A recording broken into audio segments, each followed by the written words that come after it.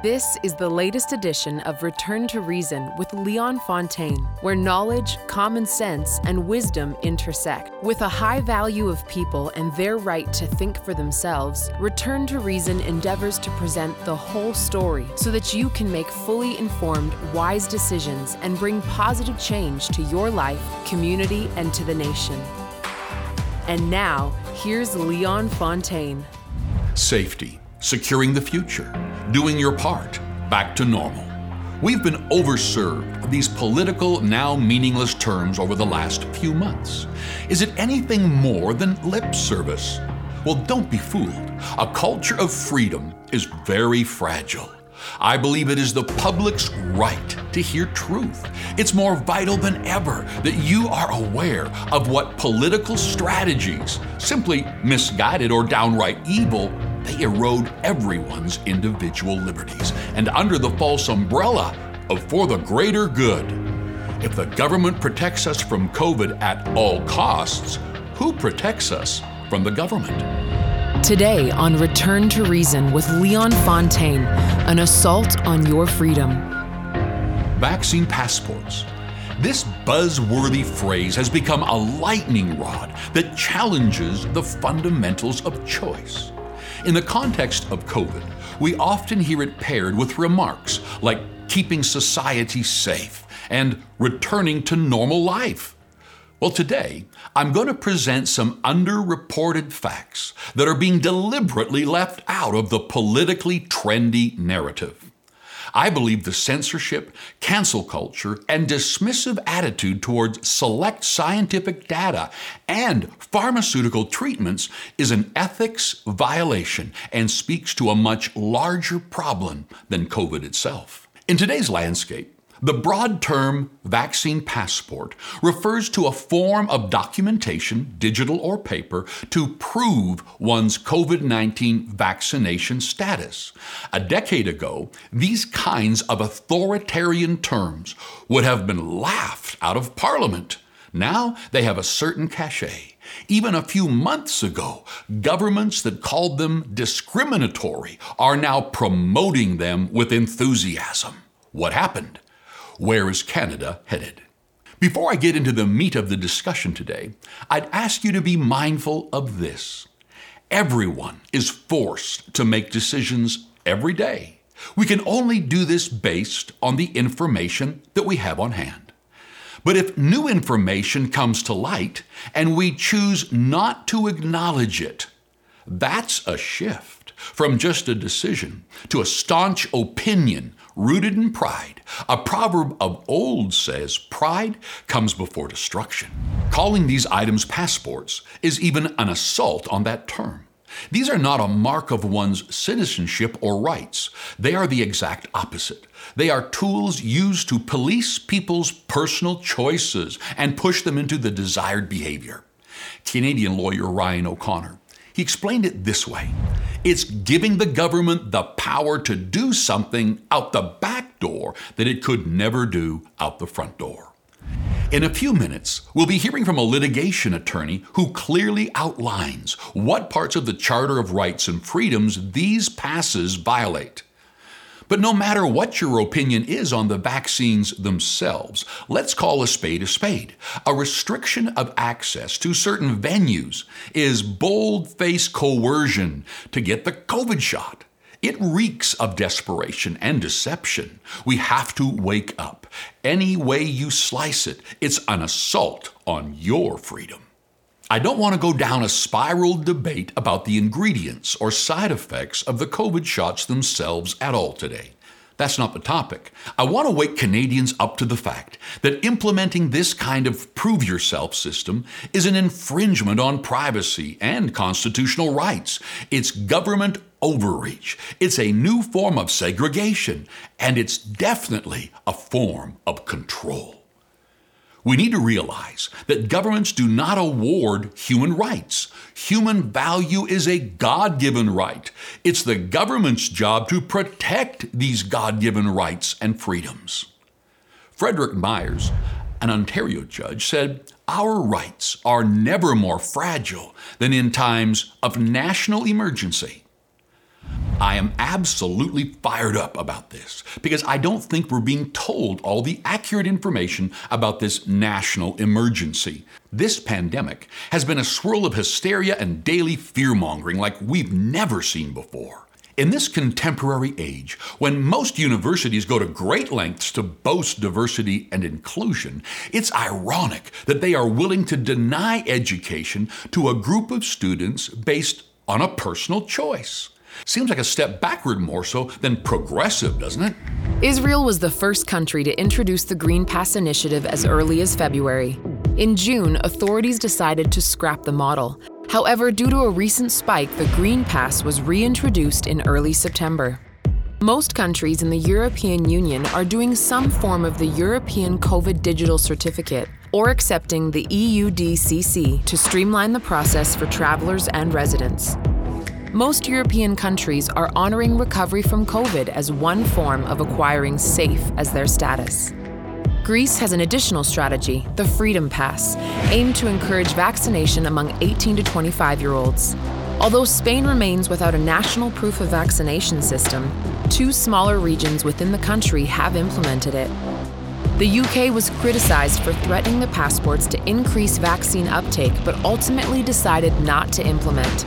Other restrictions and precautions remain in place in the UK, where the vaccination rate is around 65%. We've looked at it properly, and whilst we should keep it in reserve as a potential option, I'm pleased to say that we will not be going ahead with plans for vaccine passports. Moscow is the only major urban center to impose a rare glove mandate in addition to showing a QR code to enter indoor venues, but later lifted these measures. Russia's vaccine mandate is similar in scope to the USA, where the onus is put on business owners to strongly encourage employees to get the jab. Indonesia, Micronesia, and Turkmenistan have blanket national vaccine mandates. Australia plans to adjust lockdowns and harsh restrictions sometime in October after reaching a minimum of 70% vaccinated. Part of this process will be the rollout of their now more robust vaccine passport system, which includes a venue check-in style surveillance tool all built into one. Wow. And headlines from Australia boast a desired vaccinated economy that will lock out the unvaccinated. Canadians, if you think this is a temporary measure with no repercussions or just a necessary evil, think again. Governments could choose to move forward in a wise way that honors health, safety, and security of persons. Or they can take an illegal, discriminatory, forcible stance that citizens are not soon going to forget.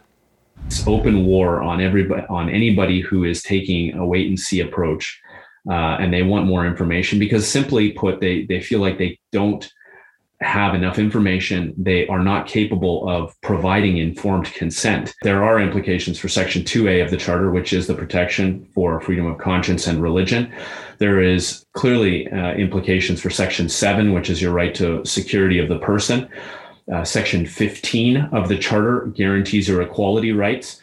And from our perspective, we say that there is clearly a new identifiable group in society because of these mandates. And that is the people who are taking a wait and see approach with respect to getting the COVID-19 vaccine. But one of the problems, of course, is that there is no sunset clause in these provisions. And so how many of these shots are you going to be required to take? Is it 1? Is it 2? Is it 5? Is it 10? And there's no answer to that right now from the medical community because they're just saying you have to get it.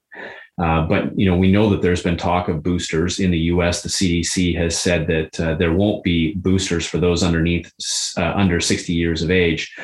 And we know there's been some concerning studies regarding the vaccines themselves and their efficacy. So some of the implications that go into whether or not this is justified are the considerations of COVID itself.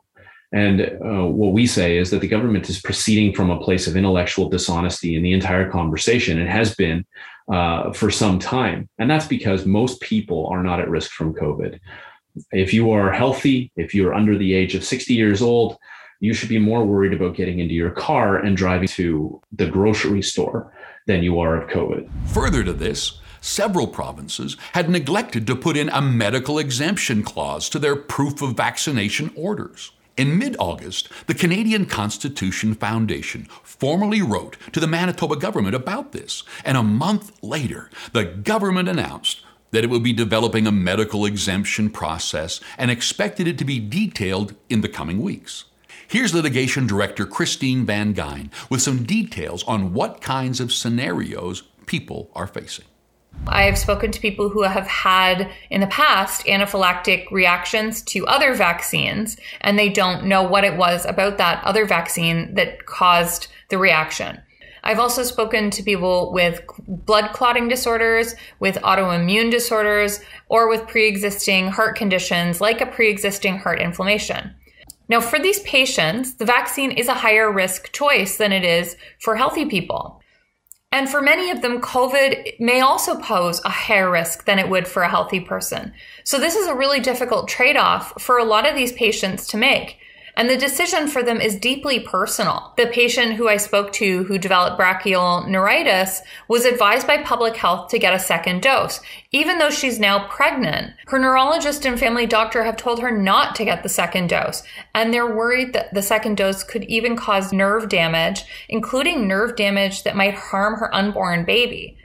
So she quite understandably prefers to follow the advice of her primary care providers and not the advice of public health. I think that this disconnect matters because if we're talking about creating medical exemptions, which Ontario says they will be doing, we need to allow those exemptions on the basis of the advice of primary care providers and not on the basis of public health investigations. Because public health seems to have a very troubling lack of empathy for individual patients and complex and nuanced individual circumstances. These are real people whose lives and livelihoods hang in the balance until some government bureaucrat decides to look at these things objectively. People will miss funerals, weddings, and time with loved ones because of the inability to freely exist in society, let alone travel. Danielle Smith, podcaster and former leader of the Wild Rose Party of Alberta, made this observation. When does this end? From what I could tell, never. There is no end date. As long as there are variants, this will be the requirement. She makes a great point in regards to the vaccine mandate on domestic air travel. The government did not even make a half-hearted attempt to promise that these mandates will be repealed when we're supposedly beaten COVID or gotten through the fourth wave. Instead, the cabinet ministers kept repeating themselves. All travelers should feel safe to fly within Canada. Unfortunately, the point they are making is lacking a lot of truth. Yes, everyone would rather feel safe than in danger, but it is a scientific fact released by the manufacturers themselves that COVID vaccinations are not considered to be a tool to eliminate the virus or a state of infection. Rather, it guards the persons against severe disease because it theoretically speeds up your immune system response to a familiar spike protein. Benjamin Franklin is quoted with multiple versions of this sentiment.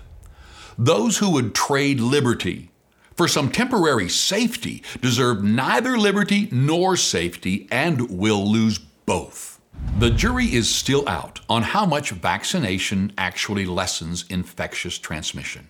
In fact, that question may never be answered with certainty as much of the scientific community does not agree. Just because you are fully vaccinated doesn't mean you could never test positive for COVID. In fact, you're more likely to be asymptomatic and have no idea. Think about that next time you're squeezed next to a stranger on a plane. Again, much of the media has spun false claims that vaccine passports create safe spaces, so much so that a large portion of the general public believes the vaccines are a real ticket to safety, or as it is more commonly echoed, the way out of this pandemic. A lot of things about the vaccine passports don't seem to pass the common sense test. Here's just a few. What about an exemption for individuals who have recovered from COVID? Many peer-reviewed medical journals conclude natural immune memory is much broader and more long-lasting than the vaccinated only. What about the logistical challenge of training the 19-year-old hostess at the local restaurant to be able to fully enforce and implement this legislation? If this restricts some people the way it's intended to, what about the inevitable demand to create and sell false documents? What about the considerable divulgence of private health information? It's like suddenly privacy is something we shouldn't mind giving up freely. Does any of this matter? Is it really about creating safe spaces, or is there another agenda it's meant to accomplish? You see, many in power have been counting on the public's reaction to steer this narrative in the direction they want. If they can play to your feelings, they can estimate your compliance. Press conferences about the ICU bed count is without a doubt an exercise in scaring the hell out of Canadians. Wear this, take this, stay here, do this, fear, fear, fear. David Redman has been asking government, both provincial and federal, to reconsider their action plans since April 2020. Yes, for over a year. Redman is a former executive director of the Alberta Emergency Management Agency. Before that, he spent over 25 years in the military, retiring as a lieutenant colonel with vast experience in logistics. In any situation where the public is involved, fear in a democracy is an unconscionable tool to use. It is not only wrong, simply because you don't ever want people to be afraid, but confidence in government is paramount in the middle of an emergency. And you do that by writing a plan, presenting the plan to the public, showing how they can interact with the plan, how they can send feedback, and making sure they understand their role in the plan. Out of the 15 non-pharmaceutical interventions, ones that we've come to know are closure of business, closure of schools, isolation of people that have been exposed. All three of those strongly recommended against in a pandemic of this nature. Why? Because it was known from previous pandemics that those measures have no significant impact on the spread of a viral disease. Rights and freedoms aren't blanket. You don't just get them. They have to be put in place. And if you can demonstrably justify limiting a freedom for a specific period of time, for a specific reason, the Oakes test is the test. You have to produce evidence and present it to the public why you are going to limit that freedom for a very short and specific period of time to overcome something. And you have to prove in the Oakes test that by limiting the freedom, you will do less damage than if the freedom was allowed to exist. You stopped fear by every night telling people why they shouldn't be afraid, as opposed to what we've done, which is why they should. So to me, my life and my background taught me and my children that, number one, Canada is a special place. And number two, you never give up your charter rights and freedoms, because we saw many countries where they didn't exist and you didn't want to live there. Regardless if it was the right way or wrong way to handle it, it happened. Here we are in late 2021 and still going to great lengths to accommodate a virus with a survival rate of over 99%.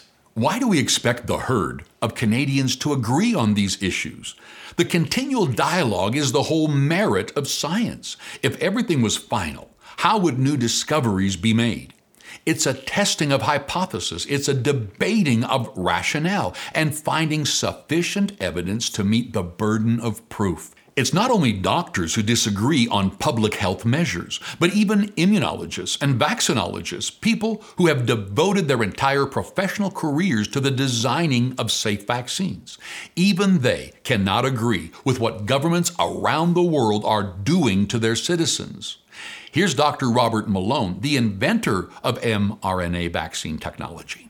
Even if we had 100% vaccine uptake, we would not be able to stop the spread of the virus through the U.S. population. We would slow it. In my opinion, they've saved a lot of lives, and they're very appropriate. At this point in time, the risk-benefit favors their administration to the elderly and the high-risk populations. The press is very glad to make a point that right now we're having more of a red state outbreak, and associating that with vaccine uptake or vaccine hesitancy. If we're willing to look the data in the face, we may have to re-examine some of those assumptions that this may not have been as much a function of vaccine compliance, but rather some fundamentals of the underlying viral epidemiology and spread. The logic that supports mandatory vaccination to protect the population, to mitigate the risk of infection and economic disruption in the workplace or elsewhere, that's no longer tenable. The vaccinated as well as the unvaccinated create risk of infection and spread. I find the mandate logic to be divisive, authoritarian, impractical, and unnecessary. It creates a situation in which we are forcing the fundamental ethical conundrum of the rights of the collective versus the rights of the individual into an already inflamed political situation. And I don't see how it gets us where we want to go. It seems likely that we'll have to learn to live with COVID, just like influenza, the flus, chickenpox, and other diseases. Ask yourself and your political representatives this: why has there not been an overwhelming public health narrative about maintaining a healthy lifestyle, reducing toxicity, exercising, in other words, the mental physical connection? Or how about a massive re-education on good hygiene habits and taking necessary vitamins? I mean, vitamin D deficiency alone has been linked to death and severe outcomes. People make all kinds of personal health and lifestyle decisions every day, some of which affect others. Take smoking cigarettes, for example. Tobacco products kill an estimated 48,000 Canadians every year, and that includes those exposed to secondhand smoke. And yet we let everyone in society make their own choice about this behavior in their private homes and vehicles. It's only been in the last 15 years or so that smoking was banned from nightclubs, casinos, and restaurants. Okay, that's nearly 50,000 every year, whereas COVID deaths are currently around 28,000 in Canada. And that's a combination of with COVID and from COVID. It's very disheartening that the narrative around COVID has been so narrowly focused. It speaks to a distrust in the people. Those in charge don't think we're worthy of solving a complex problem on our own, so they must dumb it down for us and only offer one seemingly moral option. I'll say it again, vaccine passports are an assault on your freedom, period, regardless of your vaccination status. It is this demeaning, self-righteous culture of those in power that makes the whole discussion of vaccine passports feel rotten. It's a further chokehold on businesses and the economy. It's a misrepresentation of the facts to push an agenda. It's self-serving and just 10 years ago would have been unimaginable. Grassroots organizations against traditional vaccines have been around for decades, but lumping thousands of qualified professionals, scientists, and doctors who disagree into a radical anti-vax camp for the sole purpose of discrediting them has been widely exploited for political gain. Dr. Martin Kulldorff, Harvard School of Medicine professor, member of advisory committees for both the CDC and the FDA, made these stunning remarks when he sat down with the producers of American Thought Leaders. I've been working on vaccines for almost 2 decades now. And one thing that we've always sort of tried to do is to maintain good confidence in vaccines. For example, measles vaccines are very important, polio vaccines and so on. And there is a small group of people who are very vocal, who don't like vaccines, but they haven't really been able to put any dent in the confidence in vaccines. Right now, with these vaccine mandates and vaccine passports, that coercive things is turning a lot of people away against vaccines, not trusting them, for very understandable reasons. Because why do you have to force somebody to take the vaccine if it's so beneficial to you? That's sort of one rationale. So those who are pushing these vaccine mandates and vaccine passports, sort of vaccine fanatics, I would call them, to me, they have done much more damage during this 1 year than the anti-vaxxers has done in 2 decades. And I would even say that these vaccine fanatics, they are the biggest anti-vaxxers that we have right now. They're doing so much more damage to vaccine confidence than anybody else. So even if it manages to get those people to take the COVID vaccine, it will turn them off from public health. It will make them distrust public health and turn them off from other vaccines that are not mandatory. I want to clearly state that I'm not trying to convince you or dissuade you from taking the COVID-19 vaccines. Today, I am on a mission to wake you up to the reality that proof of vaccination programs are restrictive, divisive tools that the government is using to manipulate its citizens. It's medical bullying. It's a surgical removal of your choices in how to live your own life. It undermines the very concept of the doctor-patient relationship, which is intended to achieve the patient's best health outcomes. Those who didn't grow up in the Western world often have a different perspective and appreciation for freedom. A family physician who was born in Uganda and immigrated to Canada from South Africa shares his perspective, and I quote, "What I've learned from living in Canada for more than 10 years is that people live in fear, but they don't necessarily live in danger. So the government seems to use fear as a weapon of control. Is COVID causing problems? 100%. The most disruptive thing in human history is and always will be contagious diseases. But I'm not a fan of mandates on vaccinations. Individuals have to make an informed choice. If people turn to government for everything, then the government grows in power and the people grow in dependency. Do not let your freedom be chiseled away under the guise of back to normal and for everyone's safety. Vaccine passports are a slippery slope, the depths of which are uncomfortable to even imagine. But consider this: the power of a passport system lies in the public's acceptance of it. So where do we go from here?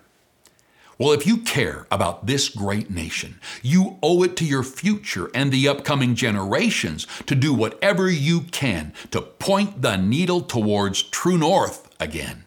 If we have to inch our way towards unity, so be it. If we can take wise, purposeful steps to return to the fundamentals on which the country was founded, we might be able to imagine a future where Canada belongs to Canadians again.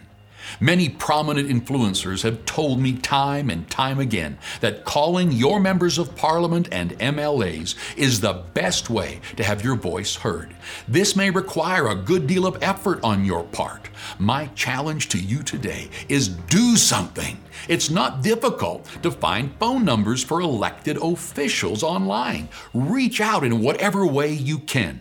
Let your opinions be known in a peaceful, polite, but uncompromising way. Think of it from their perspective for a moment.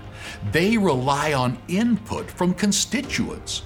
If all they ever hear is radio silence or emotional radical extremists, the decisions they make will not accurately reflect the will of the majority. You don't have to be an eloquent wordsmith or hold a PhD. Just be brave, honest, and be yourself. If the opportunity presents itself, engage in conversation with friends about this topic and share this show. We'll be continuing this discussion in future episodes. Don't let your complacency unintentionally drift into compliance. Don't let the guilt, confusion, and the unbridled aggression in the public square deter you from an unquenchable search for truth and wisdom. We have to remain strong, steadfast, and persistent in the pursuit of a society that is open to all. Let's all return to reason. Return to Reason is supported by our fans. We are not handcuffed by advertisers or shareholders. The need for media with integrity is more important than ever. Consider becoming a partner and fueling the unheard truth by visiting returntoreason.tv. There, you can also find out more about Leon, his books, and his other media series. You can help us grow this podcast by rating, reviewing, sharing this episode with a friend, or subscribing. Still want more? Follow Leon Fontaine on Facebook, Twitter, and Instagram. If you have a suggestion for the show or would like the reference material for this episode, use the link in the show notes.